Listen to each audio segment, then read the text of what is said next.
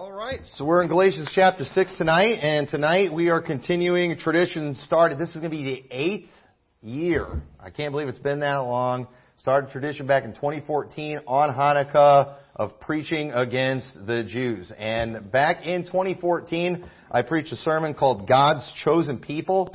And I'm going to tell you right now, when I preached that sermon, I wasn't even on YouTube back then, but I did put all the audio sermons online. And I was really nervous about preaching that sermon because I knew I was going to deal with fallout. And I will say, when I preached that sermon, I did deal with some pretty severe fallout that I've never spoken publicly. I had some things said to me after that message that I can't still to this day really speak publicly about. And this subject is one that in the Baptist world, if you are right on it, you will get in a lot of trouble.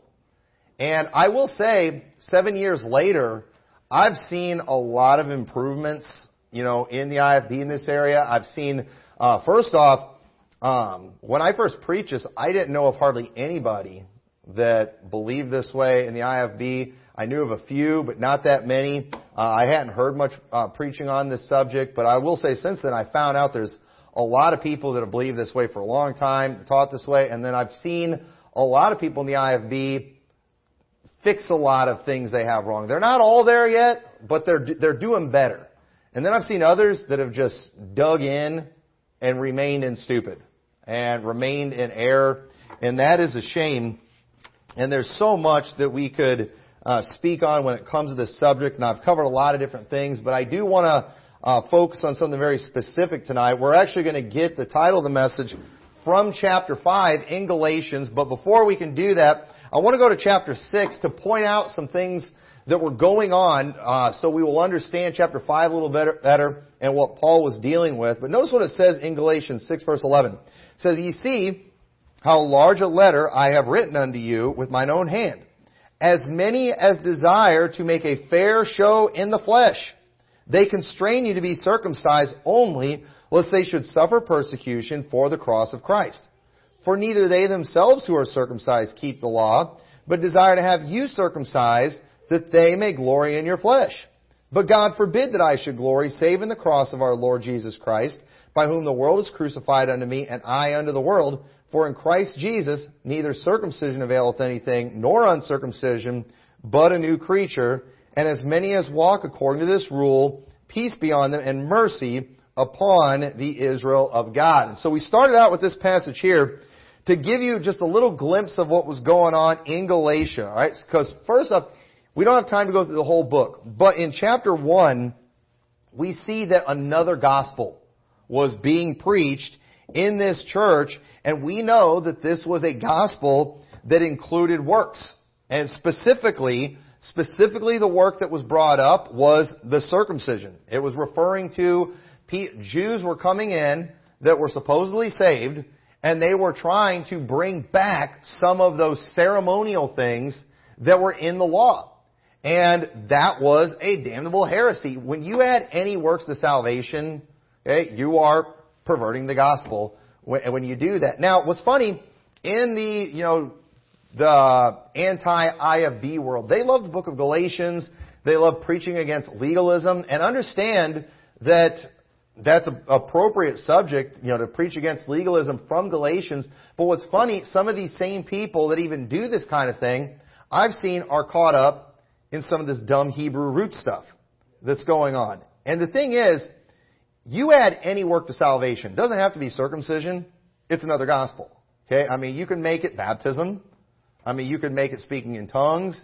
You could make it, anything you want. You add that to the gospel, then you've created another gospel. The gospel that Paul preached was one that was without works. But the thing is, we do need to address the fact that these laws that were being brought in were things that people at one time were supposed to do, but we're not supposed to do anymore. Okay? It's not like, there's a difference between, again, adding any works to the gospel is bad. Okay?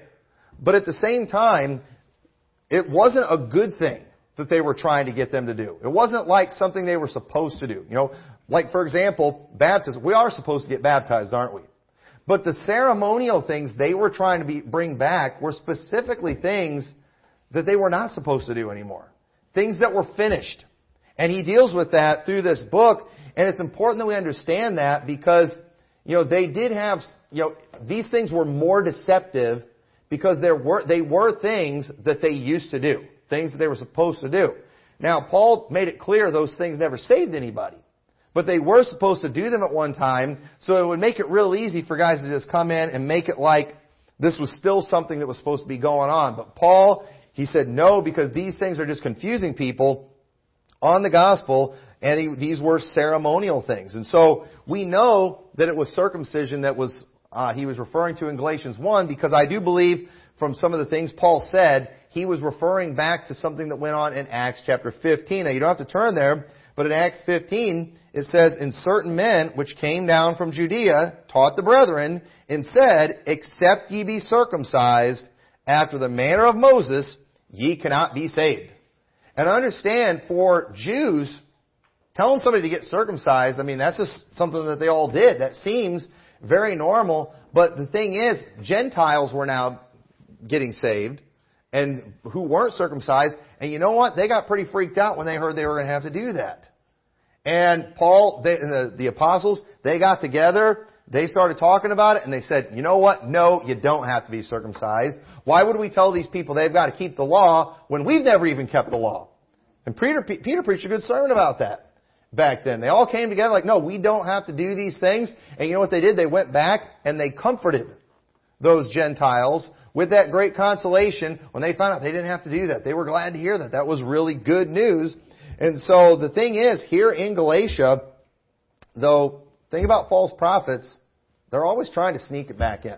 They're always trying, they never give up. They're always trying to push these things. And so the apostles, they nipped these things immediately in Acts 15. But I do believe this is what Paul's referring to in Galatians. And so while circumcision seems to be the main thing people were going back to, said, it's okay if a preacher gets up and uses that principle to preach against any works being added to salvation. It's okay for a preacher to do that, but we should always remember what the original heresy was. And it was circumcision. And that was significant because that was a Jewish practice, something that God had given to Old Covenant Israel that they were trying to bring in. So keep that in mind. So Paul, under the inspiration of the Holy Spirit, he lays out here in chapter 6 what the real motivation was that these people had. Because it's like, why would the Jews care so much about these Gentiles that get saved being circumcised? Why? And Paul flat out says it's so they could glory in your flesh. That was what Paul said. And you know what? Paul said, God forbid that I should glory, save in the cross. Did you know that as Christians, and folks, this is so second nature to us that we can't even imagine people thinking differently on this. But there are Baptists today who think differently on this. I've seen it recently where Baptists of Jewish descent have literally gloried in their flesh. And literally like to talk about their Jewishness and then act like I can't say anything against their culture and against their ceremonial things that they're trying to bring back.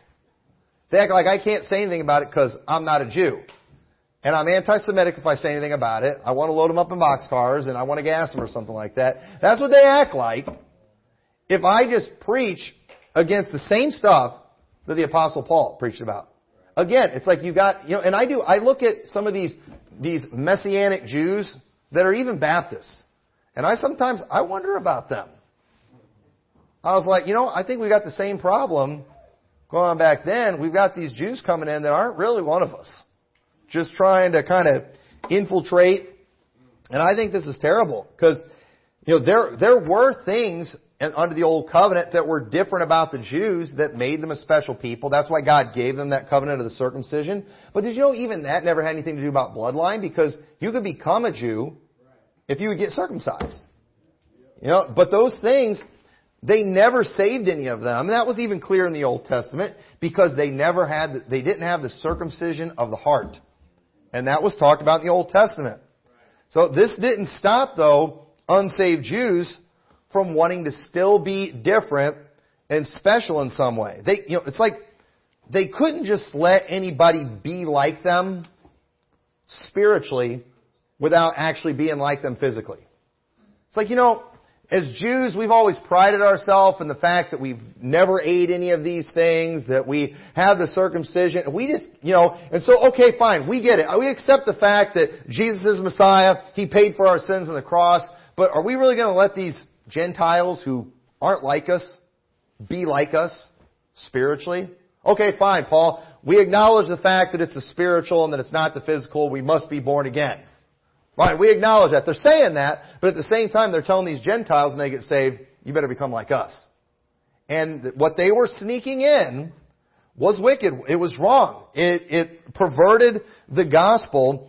And so these people, they were using the things from the law because that would help them look legit. They weren't making up new things. They were using things from the law.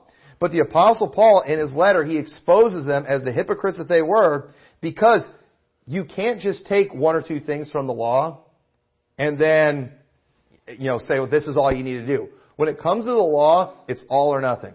And that's what he said in Galatians 3:10, for as many as are of the works of the law are under the curse. For it is written, cursed is everyone that continueth not in all things which are written in the book of the law to do them, but that no man is justified in the law in the sight of God. It is evident, for the just shall live by faith. And often we use Galatians 3:10 to prove to people that, hey, if you violated any law of God, you're guilty of the law.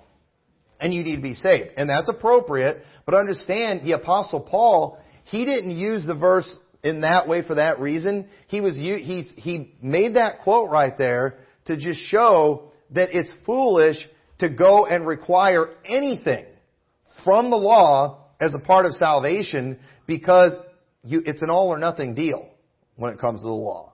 So this is foolish to bring back any of these things and to put them on Gentiles. It's a foolish thing to do. It's hypocrisy. And Peter, you know what? He stole that from Peter. Peter said that back in Acts. He's like, why are we going to put a yoke on our neck that we were never able to bear and our fathers were never able to bear?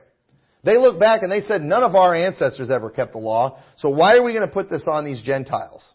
And they understood, the just shall live by faith. So we can see from reading this letter that some had bought into this teaching and clearly were not saved. But you know what? I do believe in Galatians there were some who probably were just dabbling in it a little bit. They were dabbling in some of this Hebrew root stuff. That, let's go ahead and let's take some of these ceremonial things from the Old Testament and let's make them a part of our practice here at the church. And let me tell you, Paul's trying to put a stop to this. He's trying to put a stop to this, and he did. He started out in Galatians 1:6, I marvel that ye are so soon removed from him that called you under the grace of Christ unto another gospel, which is not another, but there are some that trouble you and would pervert the gospel of Christ. So, some clearly were not saved, but there were some that Paul just kind of wondered about too. And we'll see some scriptures on that. But we do see a growing movement today of Christians, and I use that term very loosely, who are caught up in something that's known as the Hebrew roots movement. They're trying to get Christians connected back to their Hebrew roots. Okay, now, obviously there's different levels of this type of thing, and I can't possibly accurately represent every group who identifies with that movement. But I will say this, I've yet to see any group that is caught up in this Hebrew roots movement at all that has a good gospel presentation. I've not seen one yet. I'm not telling you that they don't exist, but I've never seen a group that is caught up in any of these things. I can't even find a group that blows a shofar that has a good gospel presentation. I'm not being funny. They all stink. They have horrible gospel presentations. You know what their gospel presentations look like? The one the Apostle Paul was dealing with in Galatians chapter 1. It's a gospel that adds works.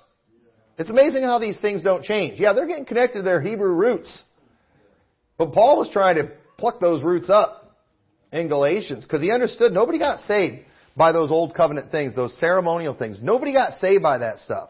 And everyone who's trying to bring these things back, and you do, show me the group that's out there, blowing a shofar, wearing a yarmulke, that's preaching a good gospel presentation. I'll say, well, they're weird, but they're saved. But I can't find them. I can't find them. So, often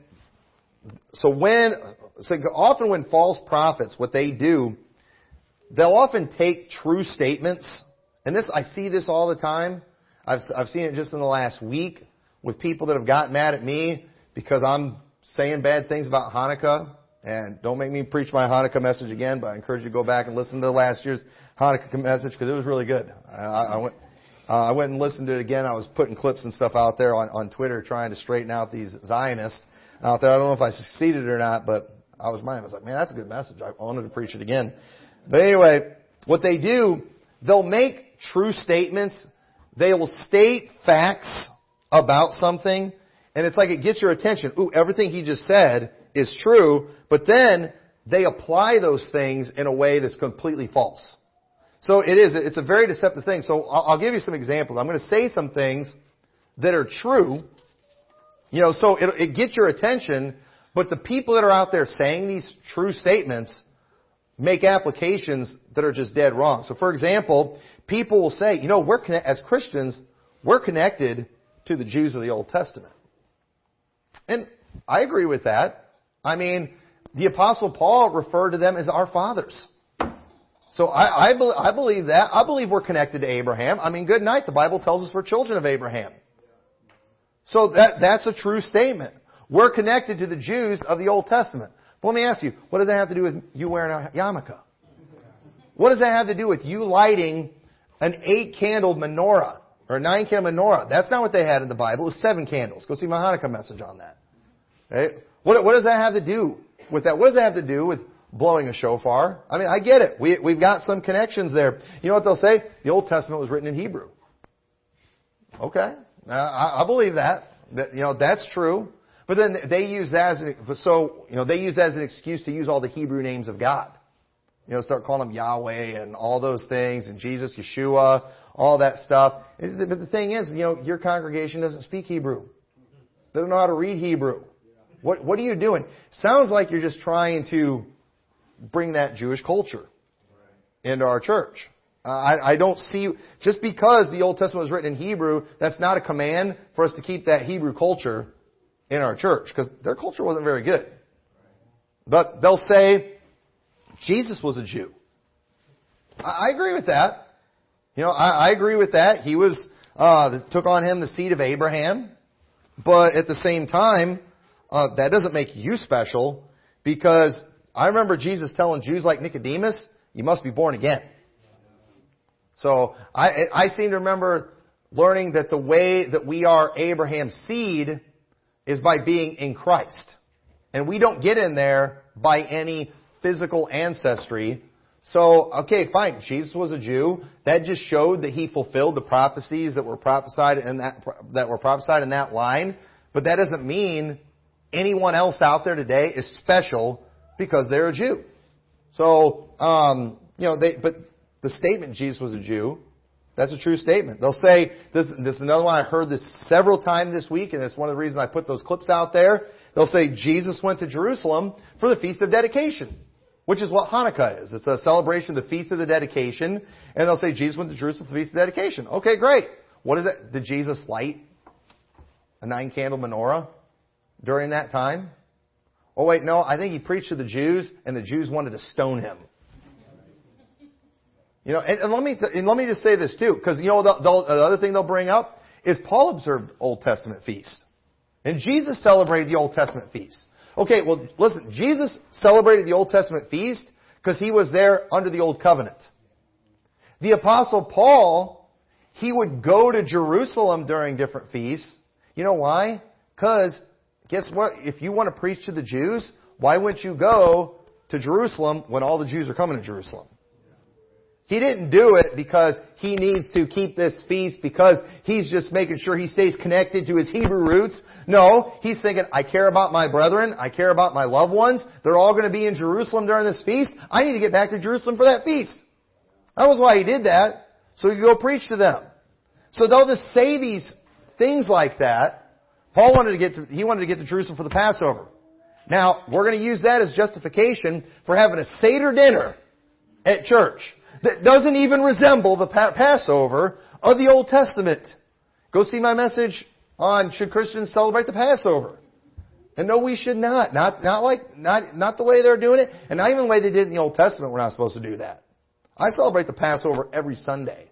The way I see it. Every time we are just remembering Christ and what He did and just trusting in Him. I mean, it's like every day is the Passover for us.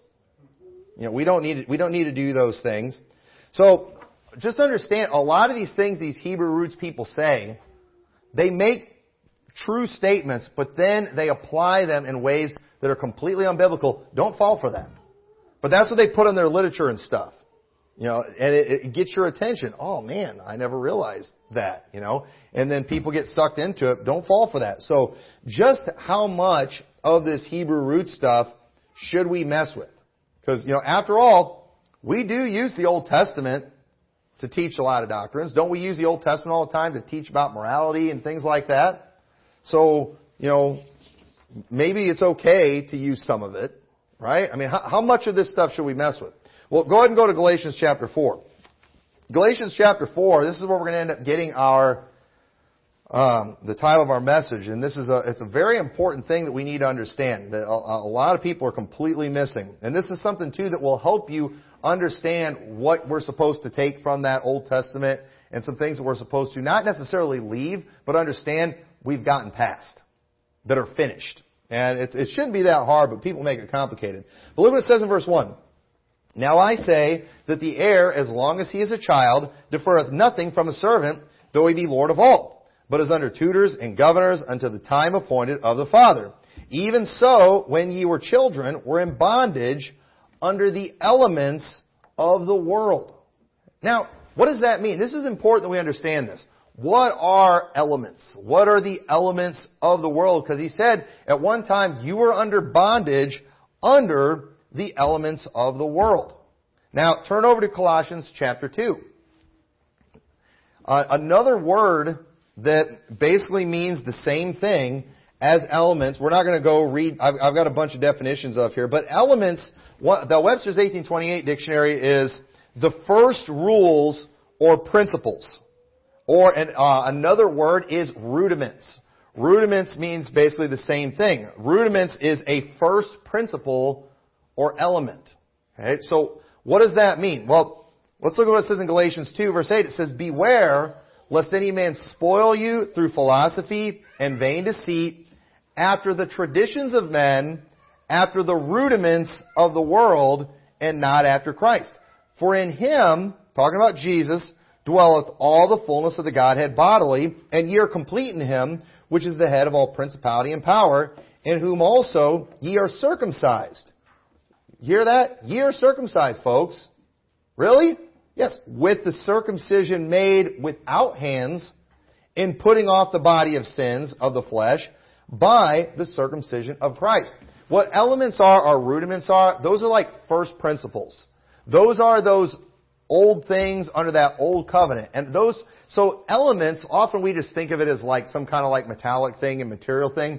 But no, those elements, whenever the New Testament's talking about them, that's referring to those things of the Old Testament. It's talking about those vessels. Things like the menorah that the Jews are wanting to light, and they act like there's some significance to that. Things like the Ark of the Covenant. Things like the altar of incense. All those things we read about, those things were a part of their worship. It was a part, these were things that they did as a people that were necessary for them to kind of appease the wrath of God and to please God during that time and to follow Him. Those sacrifices that they would do. The circumcision. The offering of the 2 turtle doves. I mean, all those offerings and those things that they did that we read about in the Old Testament. The scapegoat, the red heifer, all those things. Those were a part of the first principles. Those were those rudiments, those elements, those first things that they had. But understand, when Jesus Christ came and died, He finished those things. He replaced those things. Those things are done. And so when the Apostle Paul is warning people about philosophy, vain deceit, traditions, the rudiments of the world, he is specifically referring to those old things of Judaism. That even some so-called Messianic Christians are wanting to mess with today. They're saying, hey, they used to blow trumpets. And so they're not, they're bringing in these shofars and things. They're trying to bring in all these materials. They're trying to bring in all these elements that were from the Old Testament. And folks, we don't have to do that. Now, is it a sin to blow a shofar in church? Of course it's not a sin to blow a shofar in church. But let me tell you something. If you're doing it to try to connect to those rudiments of the world, those elements, those things of the Old Testament, and act like you're replacing some process and some ceremony that they had in the Old Testament, you know what? You are out of line if you're doing that.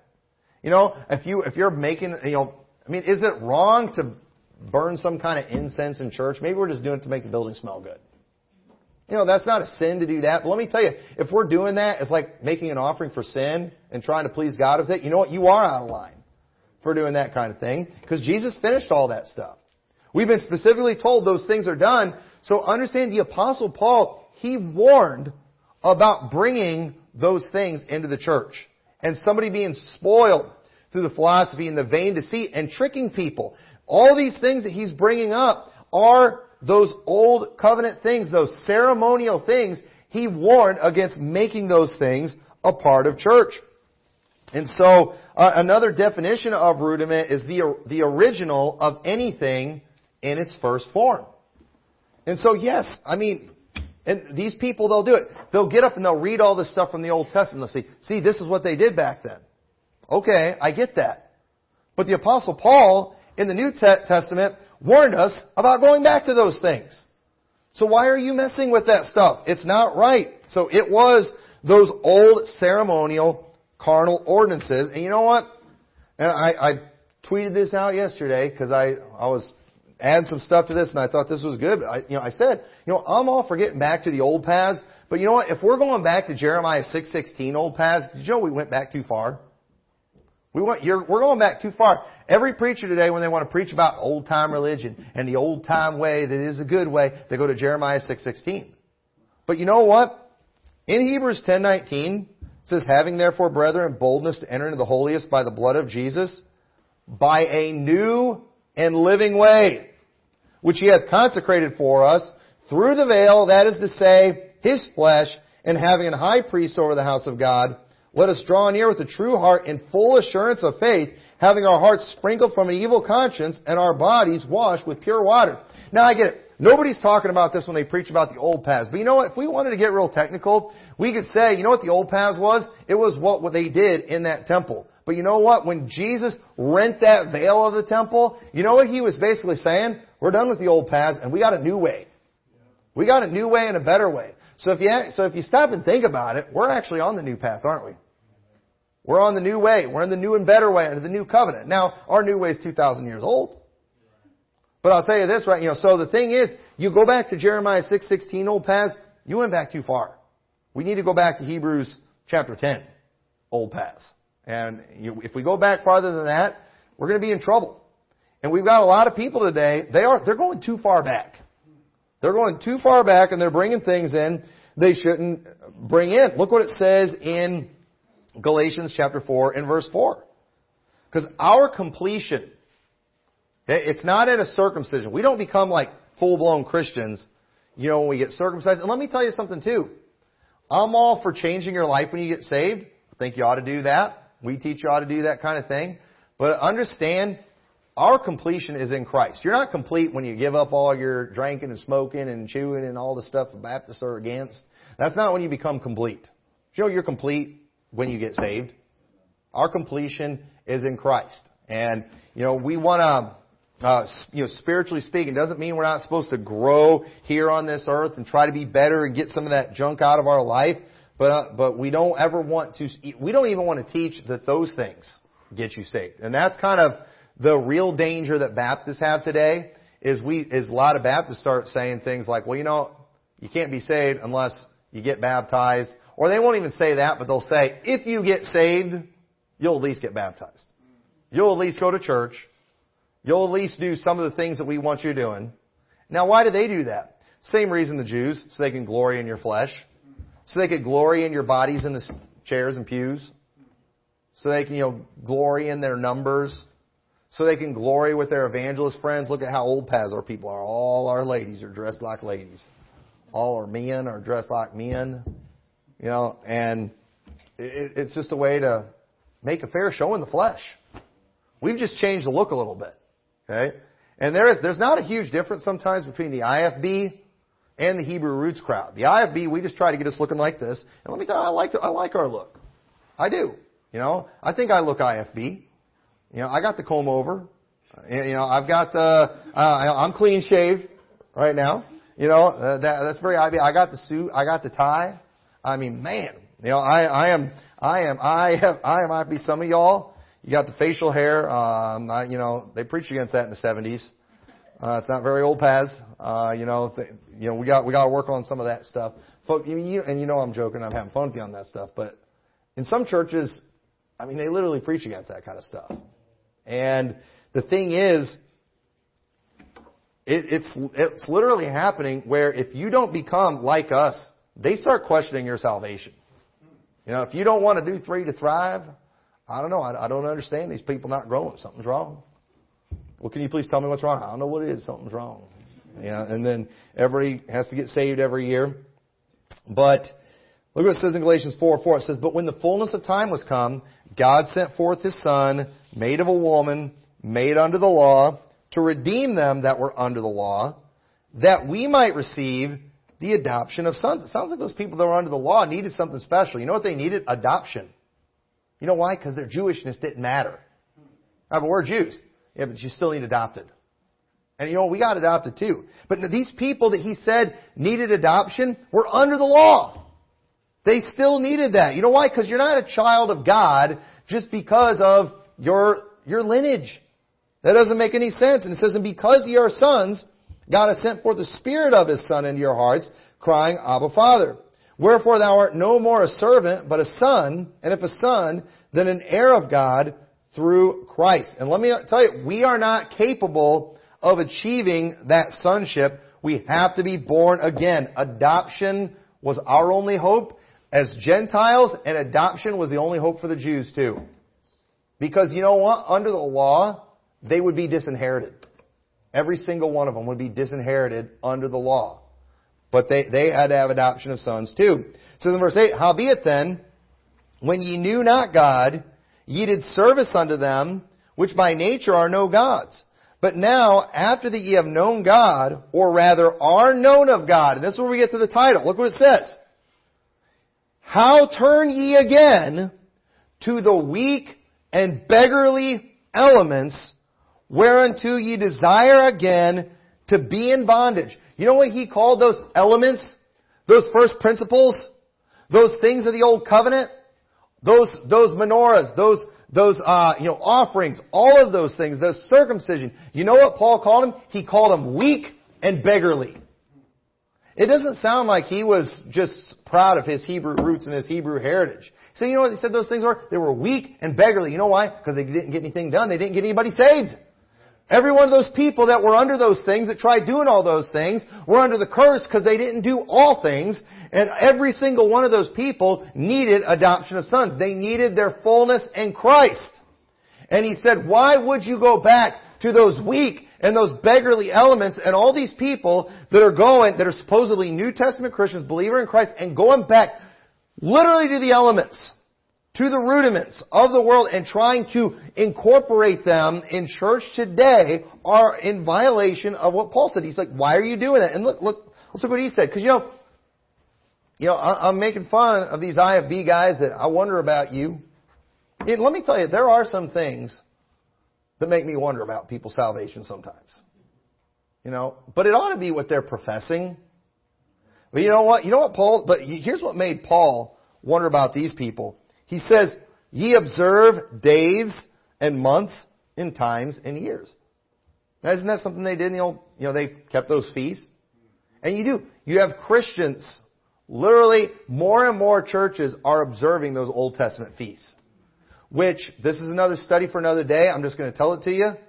When it comes to keeping the feast, they were also a package deal.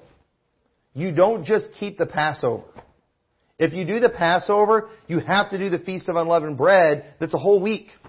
And you know what? You don't get to take shortcuts on the Passover. You don't get to take shortcuts on the Feast of Unleavened Bread. If you're going to do the feast, when you do the Feast of Unleavened Bread, later you're supposed to do the Feast of First Fruits, and then 50 days later you got to do the Feast of Pentecost. There's all these.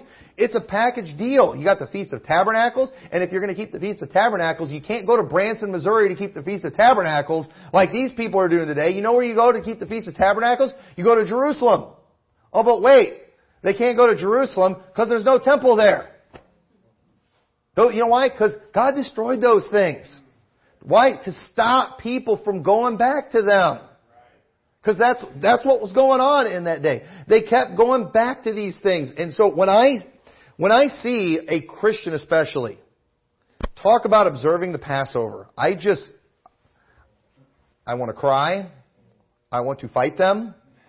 I mean, it really upsets me greatly because one, you're spitting in the face of what Jesus did, and then two, you're ignorant. You're so ignorant of the New Testament, and you're ignorant of the Old Testament. Every one of these people, and let me just call it out there, anybody out there who has ever, and some people do it in ignorance, they don't know any better, but I'm calling them out. If you have ever participated in a Seder dinner, okay, you ought to ask God for forgiveness for that right now. If you don't know what that is, it's their new version of Passover today, where they have a satanic plate with a Star of Remphan on it that has these 6 different spots on it with 6 different type of food, and they eat all these Jewish things on there, and they do it. That's their way of observing the Passover. We see nothing like that in the Bible. But that's what they're doing, and I'm here today to tell you, it's synagogue of Satan junk, and Christians have no business messing with that type of thing. And I've seen Christians who don't even have Jewish, they aren't physically Jewish or whatever, doing that stuff just to show their support for the Jews. And you know what they always do? And folks, these people, they tweet pictures of it. I see this stuff. They tweet pictures of them eating these Seder dinners on their satanic plates with an Israeli flag on their wall. And they all do that. They all put an Israeli flag on their wall and they do it. Some of them light menorahs. And it's just like, have you people ever read the New Testament? And you know what? They haven't even read the Old Testament. The ignorance of this kind of thing gets me fired. And you know what? You know what Paul said? People who do that, you observe days and times and all years. He said, I'm afraid of you, lest I have bestowed upon you labor in vain. He's like, something's wrong with you people. All this work that I did here in the church, was it for nothing? All the teaching that I did. I mean, is there no Holy Spirit that would cause you to fall for another gospel? That would get you going back to these weak and beggarly elements? I mean, how anti-Semitic am Paul? I mean, I was told so many times I'm anti-Semitic this week. And I'm not even talking about the Jews. I got called that by a bunch of Jews. Don't care about that. By Christians. Anti-Semitic because I'm calling them out for going back to the weak and beggarly elements. You're just against Jewish culture, Jewish heritage. I'm against going back to the weak and beggarly elements. I mean, do you think the Apostle Paul, did he hate the Jewish culture? Did he hate the Jewish people? Absolutely not. He loved them way more than I do. He said, I could wish myself were accursed for my people. I don't feel that way about them. But Paul did. And you know what? He used stronger language than I do. And he understood these things were wrong, and he wondered about these people. Paul was showing them, you're supposed to be past these things. These things were of old. And Paul he also called what they wanted to go back to bondage. Now why is it bondage? Okay, why is it bondage to be doing these things? And again, because if you add any works to the gospel, then you have another gospel. So this is not teaching you can lose your salvation as an individual. Okay, but when Paul said this to these people too, when he's talking about this labor in vain, I don't believe he's teaching here that somebody can lose their salvation, or not even necessarily that none of them were saved or anything like that. But let me tell you, you can get to a point we talked about this morning where if our doctrine gets bad enough, we can get to the point we're not getting anyone else saved. That can happen in a church, and it will only be a matter of time before our church is completely ruined and all the labor that's done is in vain. And folks, we've already got you saved. Why are we still working on each other? Why are we still trying to grow? You know why? Because we want to produce fruit. Because we want to grow. We want to see more people saved. And so that's why we continue to work. That's why we continue to have a church. We don't just get people saved and then forget about them. But understand, if you get saved and you get caught up in junk like this, then you're not accomplishing anything. And Paul understood this was a big problem. So, here's the big question. Can we do these Jewish things as long as we're not doing them for salvation? Because this is what a lot of these people say. Well, I agree with what the Apostle Paul said in Galatians. I agree. Legalism, bad. But, I'm not doing, we're not observing Hanukkah. We're not observing Passover for salvation. We're just doing it in remembrance. We're doing it to just get connected to our Hebrew roots and things like that. And, you wouldn't be down on some, German that once a year went to something and put on some lederhosen, whatever, and, did their little, gypsy music and dances and things. I mean, is that wrong? I mean, is that wrong to do that kind of thing? I mean, I don't know that it's necessarily a sin as long as you keep the drinking out of it. But at the same time, there's a big difference because these things that they're going back to at one time were they were those first principles that they were supposed to do. But all of those things were something that were a shadow of what was to come. They were a picture of what was to come with Jesus Christ. And so, I don't believe we should mess with that stuff at all. It says in Colossians 2:20, it says, "Wherefore, if ye be dead with Christ from the rudiments of the world." Again, these Hebrew roots people, they don't want to talk about this. They don't know what this means. All right, these Zionist Baptists, they get caught up in this. They don't know what this means. They said, if ye be dead with Christ from the rudiments of the world, why, as though living in the world, are ye subject to ordinances? Okay? And then note what he says here. Touch not, taste not, handle not. It sounds like when it comes to those first principles, those rudiments, those elements, he doesn't even want us messing with them. Paul said, touch not, taste not, handle not. I remember seeing that at my dad's church in a refrigerator on some food. It just said Colossians 2:21. And I was like, what is that? And I went and I looked it up and I was like, oh, that's pretty good. But you know what? When you see somebody lighting a menorah, you know what you should think? Touch not, taste not, handle not. Don't mess with that stuff. When you see them doing their Seder dinners, and you know what? That doesn't even apply to that. That's something completely different. Okay? But all of that stuff, these people that want to blow their shofars in church, these people that want to wear their yarmulkes and do all these weird Jewish things that supposedly, some of them come from the Old Testament, some of them don't. You know what you should say? Touch not, taste not, handle not. I don't have anything to do with that Hebrew root stuff. It's all garbage. I think we need to stay away from it completely. I mean, Paul was even worried that they observe the holidays. He said, I'm afraid of you. You observe days and months and years. You know what? It's a red flag anytime a Christian tells me they're observing Passover. It's a red flag to me. And it's a huge red flag when they tell me they're observing Hanukkah. I worry about them when they do that. Something is very wrong. Colossians 2:22 says, in referring to those root elements, or those rudiments, he says, which all are to perish with the using after the commandments and doctrines of men. The traditional way these things were practiced back then were not even the way God wanted them done. And today's ways have gotten even farther away. It's another thing people don't realize. The way the Jews were doing the things in Jesus' day were so wrong, and Jesus was constantly calling them out for those things. The methods people have come up with today are even farther away than they were in Jesus' day. And folks, I'm telling you, we have so much more to be accountable for. I believe it is worse for us to be messing with those things than it was for them doing it wrong in Jesus' day. At least back then, they were supposed to be doing something that resembled it. But we're not supposed to be doing it at all. We're not supposed to touch it, taste it, handle it. These things can give a pretty good show, but you know what? They can't beat what Jesus did. Look what it says in verse 23. Which things have indeed a show of wisdom in will worship and humility and neglecting of the body, not in any honor. to the satisfying of the flesh. I mean, some of that stuff looks pretty good. It looks pretty impressive. I mean, look at all these, cool hats and things these guys are wearing. And look at their fancy beards with the curly locks and things that they've got going on. Look at their prayer shawls and all the beautiful colors and the menorahs. In our church, we don't have all that stuff. Where's all our artifacts? Where's all of our vessels? Where's all of our holy things that, where are those things? We're not going to get sidetracked in those things. We're focusing on Jesus Christ, who's in heaven. We've got the Holy Spirit that's in our heart. Those are the things that we're worried about. It says in Colossians 3, all right, continuing this thought, we all know this passage in verse 1. It says, if ye then be risen with Christ, seek those things which are above.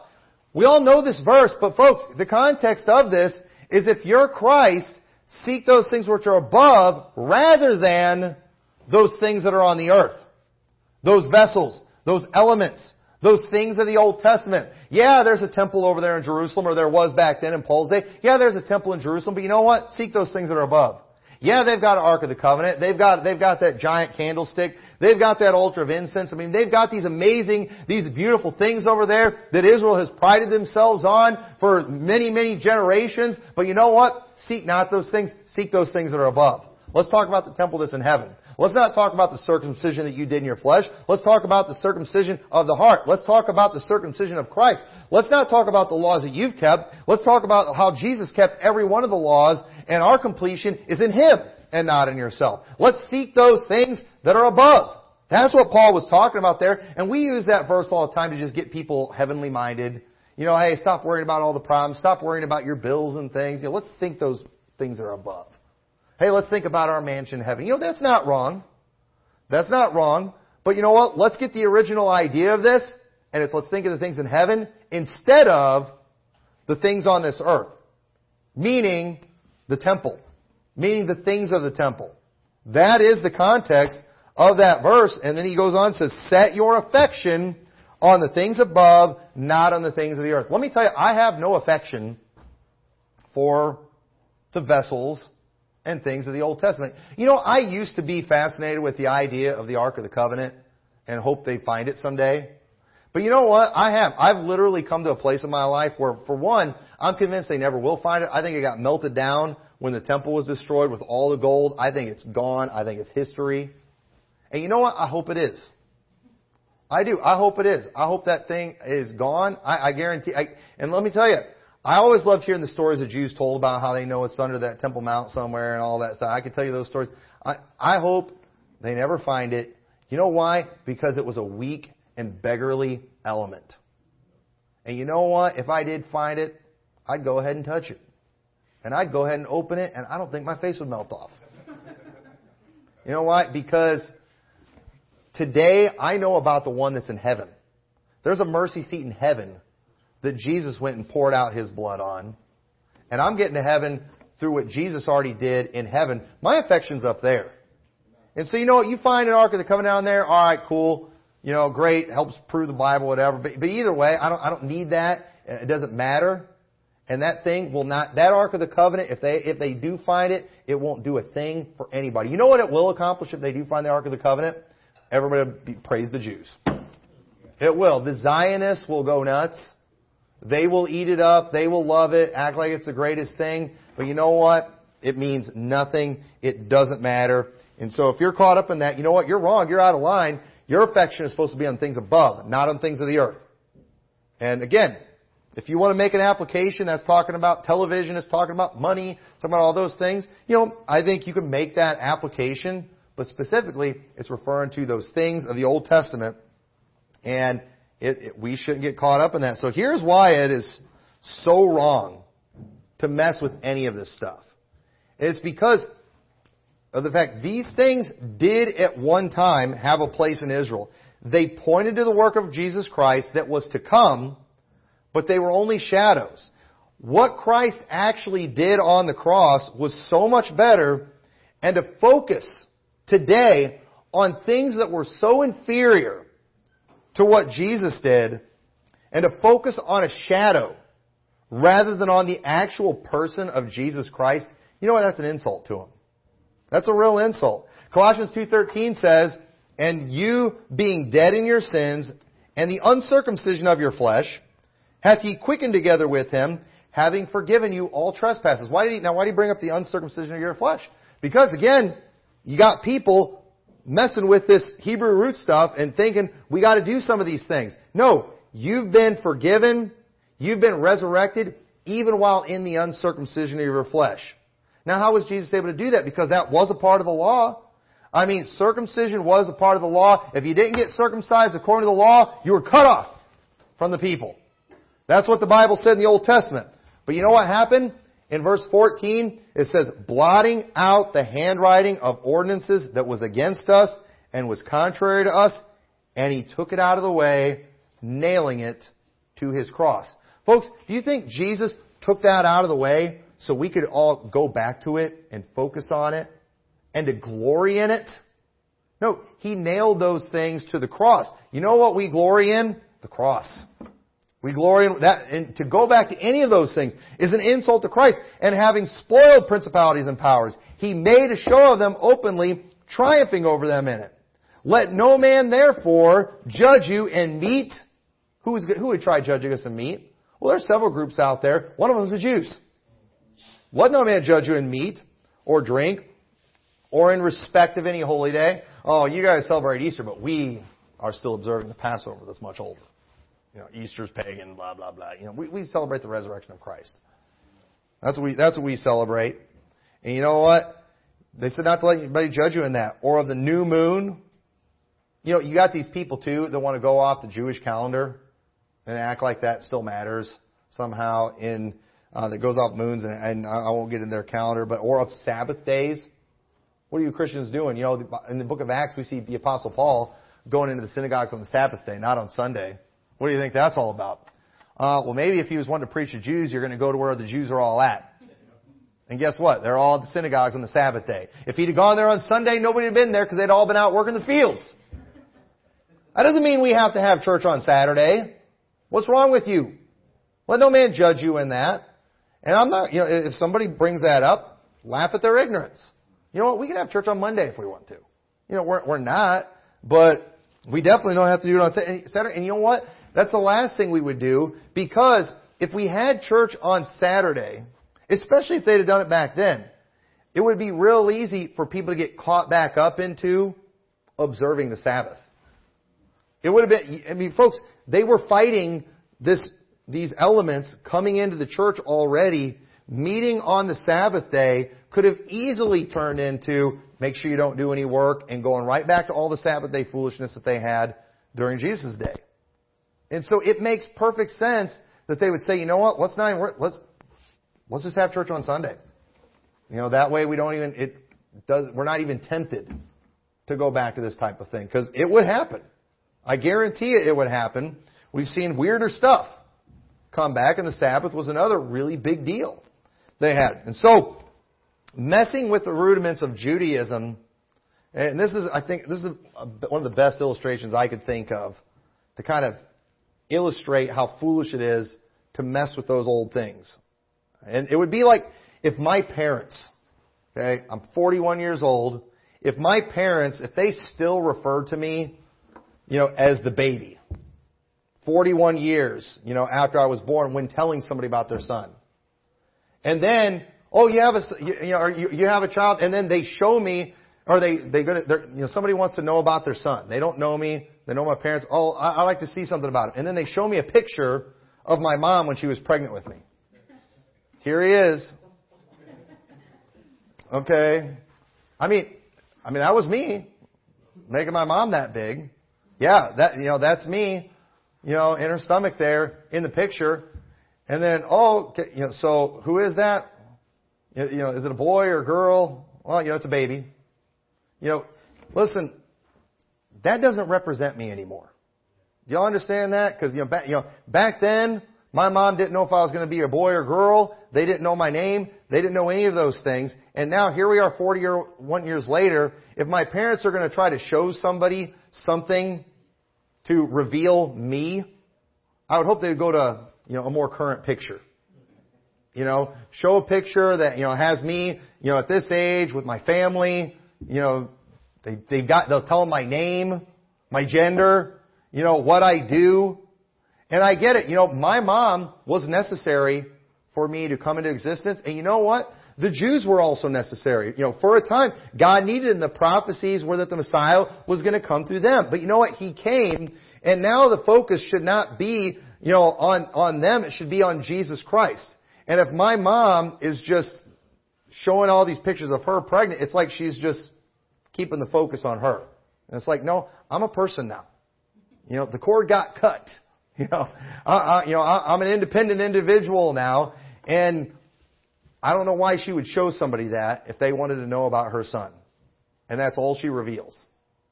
That wouldn't even make any sense. That doesn't show people what I look like, who I am, what I've done, even what sex I am or anything like that. And we have had Jesus Christ revealed. The Son of God, born of a virgin, lived a sinless life, died on the cross, rose again from the dead, ascended to heaven with the Father. And yet we've got so-called Christians today. Hey, let's go back and let's focus on those old things that were just a shadow of what was to come. That people didn't understand. That doesn't make any sense. We should not do that. And then to have Christians today lifting up and glorifying Israel rather than the one that came from Israel. Folks, these kind of things should fire us up.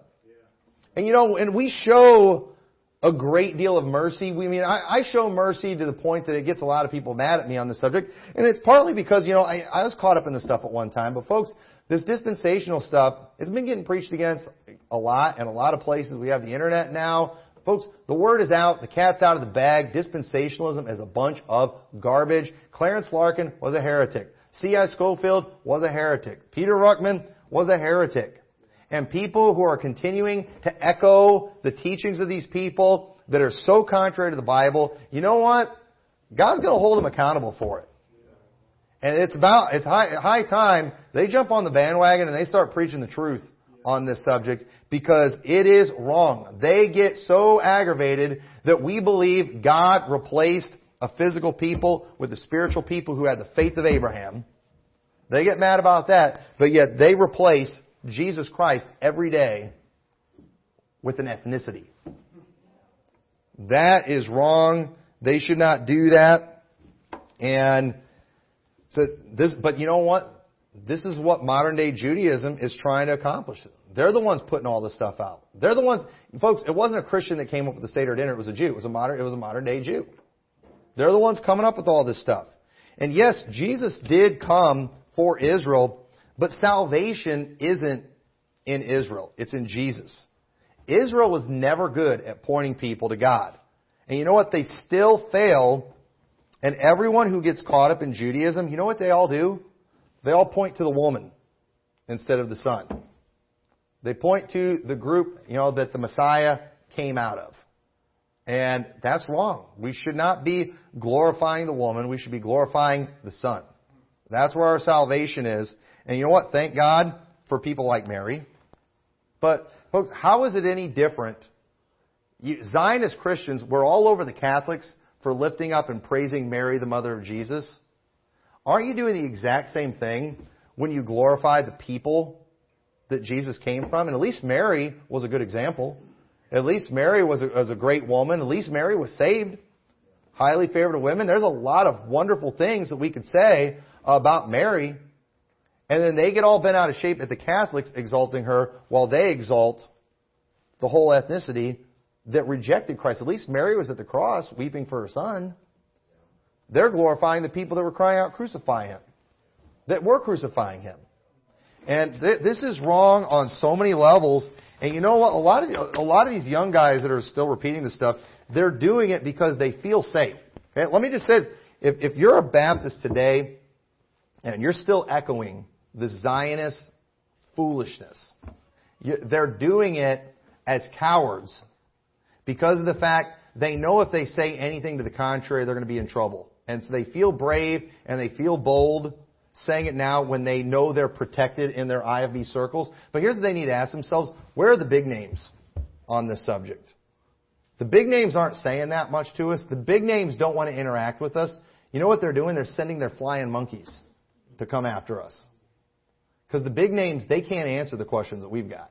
They can't answer the scriptures that we have. So they send their expendable flying monkeys, their expendable water boys, their pawns, to come after us with their foolishness, hoping one of them will get lucky and nail us somewhere. And they can't do it. And you know what? These young guys need to stop being their little water boys for these people. You know what? Why won't these people? Why won't Dennis Coral take my phone calls about his book? I love that. I've been so nice to that guy. I like that guy so much. And he wrote a book about supporting the preacher of Rapture. I've wrote him letters. I've tried calling him. I've left messages. He doesn't want to talk to me about it. Why? I don't think these people want to be accountable for this stuff. I'll be nice to them. I've got too much respect to be mean to them. I wouldn't record the conversation and release it to the public. Why won't they talk to me about it? Because they're wrong. And you know what? I believe they're answering for it. I think this is one of the reasons the IFB is just struggling the way it is. They can't get any of these things right. And I'm telling you, I believe God's going to hold them accountable for this stuff. At the time of this ignorance, God winked at. God saw how the Schofield stuff all just infiltrated everything. But you know what? God has raised up many people who've called these things out, awakening people to this. And these people better get on board. They better get on board or they're going to keep losing their people to the Trendies and the Calvinists and all these other groups that are out there. And they need to preach the truth. And so I hope this was a help. So with that, let's pray. Dear Lord, I pray, dear God, that you'll just help us to look at these things in the Bible, Lord, and just help us to never make some of the same mistakes that early church did. Help us to recognize the fact that those things of the Old Testament, while they're interesting to study, that they're fascinating, Lord, because it just shows your providence, that you always knew what you're going to do, Lord. I pray you'll help us to never get so focused on them that we take our eyes off Jesus Christ. That we'll always make Him the focus. And Lord, I just pray you'll help us to just wake up, at least the fundamental Baptist world, when it comes to this subject, Lord. They have just fallen hook, line, and sinker for this dispensational foolishness and Zionism. And dear God, I just pray that there will be an awakening in the IFB world, and they'll get these things right, and they'll stop encouraging people and facilitating people to go back to these weak and beggarly elements. Lord, you did something so much better, and we rejoice in it every day. And I pray, Lord, in the future, when we read about those first principles, those rudiments of the Old Covenant, that we will just be thankful for what you did because of the fact we don't have to do all those. And so we thank you again for it. In your name we pray. Amen.